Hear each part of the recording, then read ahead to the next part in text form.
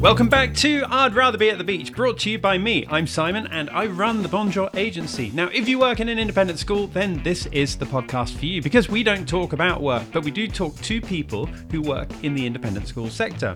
And today we have Irfan Latif, principal of DLD College in London. You probably know who he is. I don't want to embarrass the guy, but whenever anything is happening in the world of independent schools, Irfan is probably involved in it, at least to some level.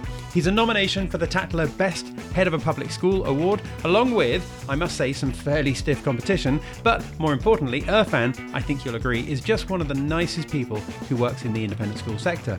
So I was delighted when we got a date in the diary to record this. It's fun, it's informal, it's Irfan Latif.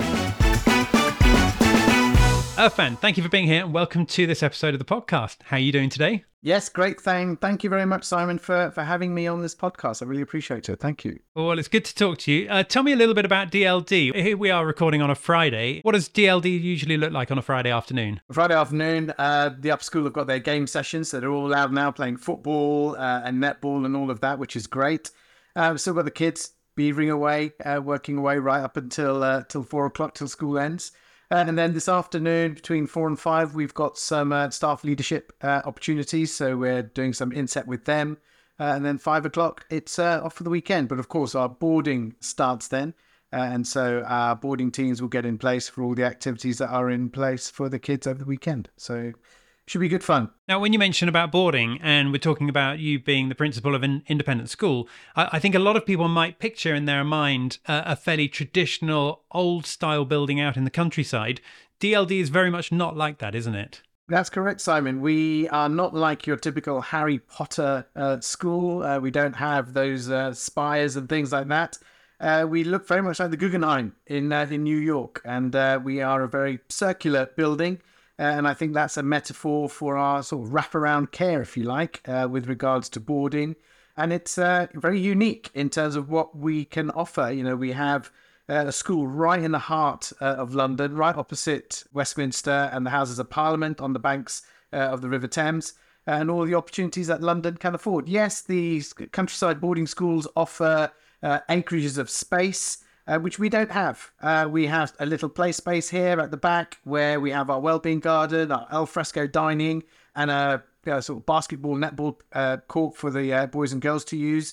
But what we do have is London. And like many London schools, we really do use London as our classroom and try and exploit as much as we can so that the students can get the best experience possible. Well, I think those people who are listening to this right now who know and understand DLD will be very familiar with all of those things you were just talking about. For anyone listening who doesn't know, I'd encourage them just to go and check out DLD online, to go and look at your website, go and look at some of the images and some of the pictures as well that I've seen you put on LinkedIn, which are always interesting to see. Irfan, just let's jump back in time a little bit. Why are you working in education? How did you get into this in the first place? I was an old boy at Emmanuel, and I was really inspired by my teachers, especially my chemistry teacher. And that spurred me on to go and study chemistry at university, just down the road from here at King's. And after doing that, I took a year out, went traveling as you do, backpacking around Thailand, went to America, across the US, then came back and thought, what should I do? I didn't have any money, but universities were giving out grants to do teaching. And I thought, you know what? That really interests me. And I thought, right, I'll do that. And took the grant, which was great. But then I just absolutely fell in love with teaching. It was just the best thing for me. And it was the dream job for me. So I started my career at Haberdashers up in North London. And then from there, I moved to Whitgift, where I became senior housemaster.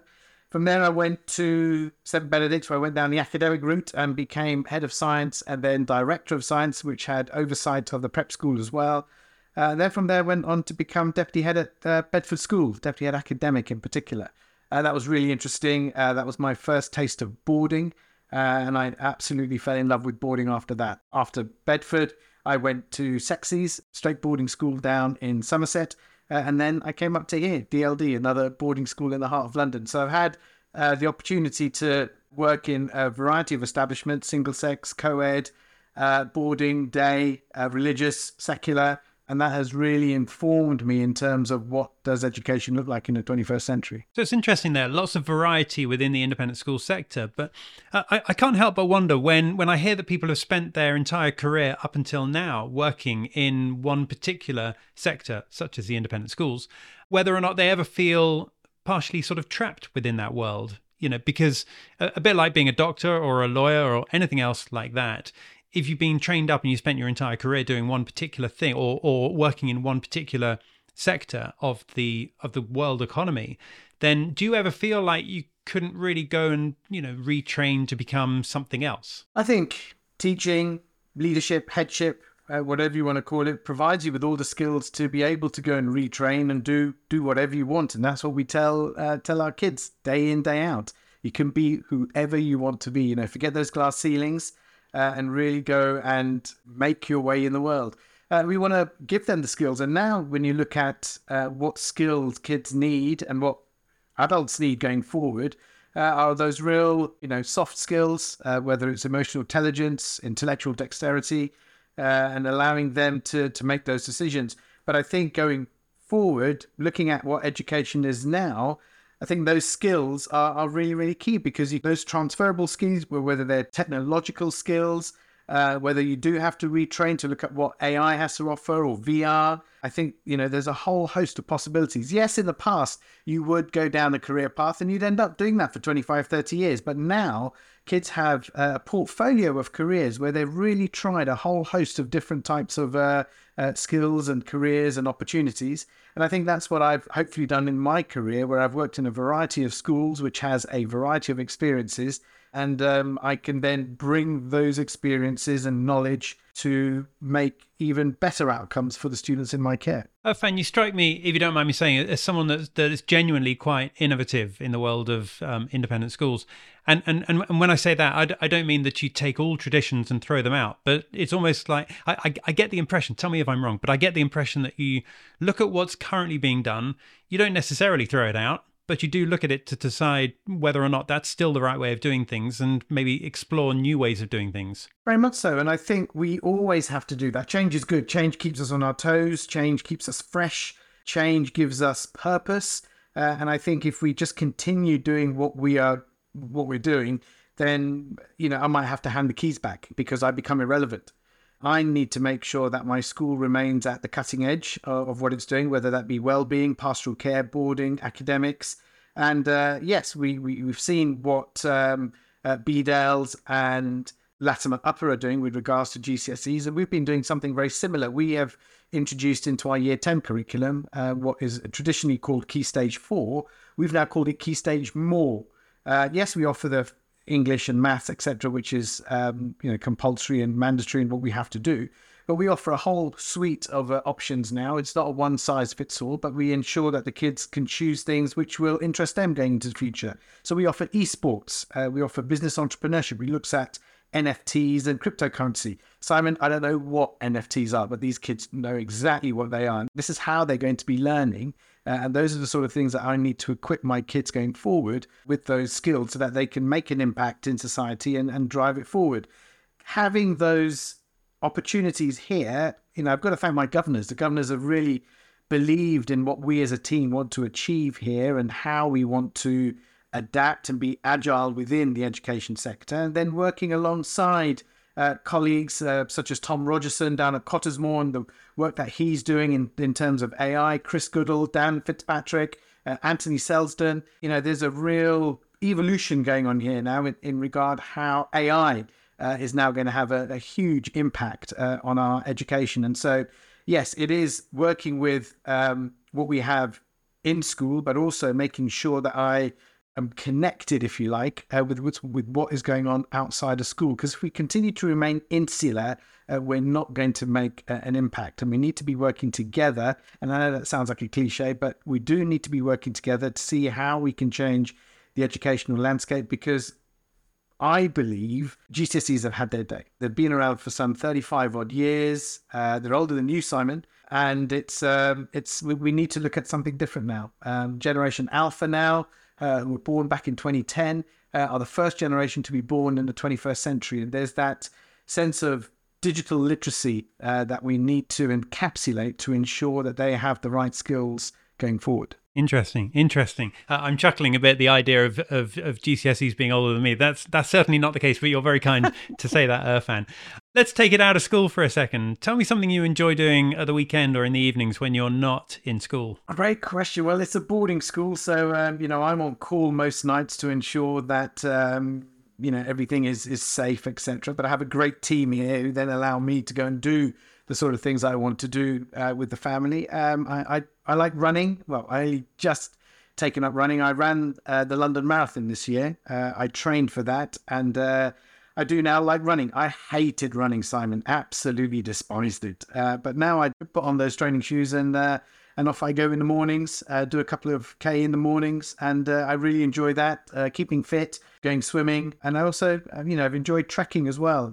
I went to Everest Base Camp with Bedford School, and that was fantastic. What an experience. And I just like doing those sort of things now, diving, trekking, camping, the real outdoorsy stuff. Especially living in London, you want to get out from time to time. And so this summer with the family, we went water canyoning. New to me, but that was really, really good fun. Jumping off cliffs and swimming along rivers and underpasses, etc. The bursar would have had a nightmare with regards to risk assessments. There were no risk assessments in place, but it was really, really good fun. And the family enjoyed it as well. Really good for the family to get together and do some of that sort of real crazy outdoor stuff, which I like doing. I took up ballroom dancing as well last year, and we entered the Strictly Come Dancing for Heads, which was organised by Faith Hegarty at Morehouse School, and my partner was Julie Robinson, who's the CEO of the ISC, and that was, again, out of my comfort zone. But I really, really enjoyed dancing with her and learning new moves, etc. I mean, I'm the greatest dad dancer that is out there. But refining those skills on the dance floor when we did the waltz and the rumba and things like that was fantastic. So things like that. I just always want to make sure that I'm challenging myself, and that's my sort of mantra with the kids here at school. It's to do something different. Don't stay in your comfort zone, because only if you come out of your comfort zone will you grow as a person and develop. And I think that's the sort of culture and ethos that we have here. I love that way that you stay active. I mean, it's a great way. I'm not suggesting that you're getting older, but it's a great way for all of us to age in the right kind of way, so that we stay active, so that we stay younger for longer, so that our bodies can serve us as we move into our late years. Gosh, this is making you sound like you're much older than you are, but clearly you're not. For the people that are listening to this right now, Irfan is definitely not an old person. Tell me something about running, though, because you're right to say that sometimes running can be just a painful thing to do and not enjoyable at all. You've made that transition into actually enjoying that. How did you do that? Do you know what? I was sat on the sofa, as you do, and it came up on my Facebook feed. Have a lottery for the London Marathon. I thought, okay, I'll try this, see what happens. And as time went by, I didn't get it, but I was offered a place by Macmillan Cancer Support. And Macmillan Cancer Support is a charity very close to my heart. Ages ago, I ran a half marathon because Douglas Macmillan was an old boy at my previous school at Sexy's. He was an old boy there, and so everything started there. So I just thought this will be a great opportunity to really work closely with Macmillan Cancer and see how we can raise important funds for them, and they do a fantastic job. So when I came here and I got the charity place to run for them, I just thought, I can't let them down. So I needed to get off that sofa and really, tie those shoelaces and decide, right, I need to get out there and start running. And so I started. I hated it. I really, really hated it, and just thought, why have I put myself in this position? I've got 4 million things to do at school. We've got the family, all of this. And how are you going to find the time to train? But thankfully, support my wife and the family and people here at school, I managed to find time. I would run home from school. I'd run into school. Obviously, I had to leave much earlier, and that was coming in from sort of Hammersmith, Shepherd's Bush area. So that started building up my resistance, if you like. And it was really character building. What I did hate, and that was my excuse, I didn't run when it was raining, just in case I slipped, I twisted my knee or something like that. And lo and behold, what happened on the morning of the marathon? Torrential downpour. It rained throughout the whole of that marathon, and running in wet socks, wet trainers, not great. So that just added another level of complexity. And how do I go about covering this 26 kilometers in soggy trainers? But the atmosphere of the London Marathon is something that if you could bottle up, you would make millions. It's just incredible. The watchers, the people on the sidelines, the audience, the people, they just spur you on and they give you that extra boost, if you like. And it was an incredible experience. Will I do it again? Watch this space. Well, people often say that spectators on the route are a real source of energy for people that are running the marathon. How did it feel when you crossed the line at the end? When I ran around the embankment, you could see schools. So I had the whole of the school, all the boarding people and the staff and the students were all out there, and my family were out there as well, which was great. And that really spurred me on. So the last sort of couple of miles, if you like, running up towards Buckingham Palace. But yeah, crossing that line, that finishing line, was just a sense of achievement. I never thought in my wildest dreams I would ever put myself in a position of running the marathon. And honestly, Simon, if I can do it, someone who hates running, anyone can do it. And I did suffer any broken bones or twisted knees or anything like that. And I was in work the next day. Yes, I couldn't move. I needed crutches or zipper frame or whatever, but I made it into briefing on Monday morning, and it was great. And staff were fantastic here. But it just goes to show, if you put your mind to it, you can achieve anything. No, I love that. Absolutely love that. Anyone watching Back to the Future, that's a line that Marty McFly says as well, actually, which is really good. Irfan, now some of the people who are listening to this work in marketing in independent schools. What suggestions would you have for them in order for them to further their careers in their schools? Right. I would suggest that they're obviously fantastic at their role in terms of what they're doing, but it's now looking at how things like AI can help them with regards to their marketing, and looking at things like ChatGPT to generate content, looking at Canva, looking at Gamma. I think those are sort of areas now which will make life for them much easier in terms of creating that content, which means they now have time to go out to schools and really press the flesh and talk to people about what their school is all about. And now we've got conference season and the show season as well now, working in collaboration with the Independent School Show and David Wellesley and Tilly Davis, who are fantastic at what they do. They're a great source of inspiration. And people at AMKIS as well. They work really, really hard in order to make sure that they have the right sort of marketing attributes that these marketing people need within schools. So I'd continue to carry on learning, adopt new technologies to make life easier, and really get out there and make a name for yourself, whether that be on social media, whether that be face-to-face, because, we've seen how that has grown and how social media is just so important in education in terms of marketing. At one stage, we all said, we're not going to go down the TikTok route, but I'm afraid we're going to have to, because that's where our customers are. When I talk about customers and clients, that's where the kids are. And if they see there's a thriving activity on those particular channels, that's something that they're going to be drawn to. So I think we just need to embrace technology and really run with it. Maybe, Irfan, we're going to be seeing some of your dancing on TikTok in that case. I'm keeping an eye on time. We're going to bring this to a close in a second, but very last question. What was the last good book or the last good film that you either read or saw? The last film we saw was Haunting in Venice. We went to a special preview of that, and that was fantastic. Kenneth Branagh as Hercule Poirot, and I love a good murder mystery. He was excellent, and I'm not going to give a game away or anything, but go and watch it. It was really, really good. I was really impressed with it. And on holiday, we went out to the Andalusian mountains over the summer. And over the holidays, I read quite aptly Prisoners of Geography by Tim Marshall. I do like my non-fiction, and I was just captivated by how geography, history, and politics, the intersection of that in terms of the mountains, the seas, and the deserts, have created the societies that we now live in, and how those geographical structures have caused geopolitical issues to occur, whether they're separation by sea, separation by mountain ranges.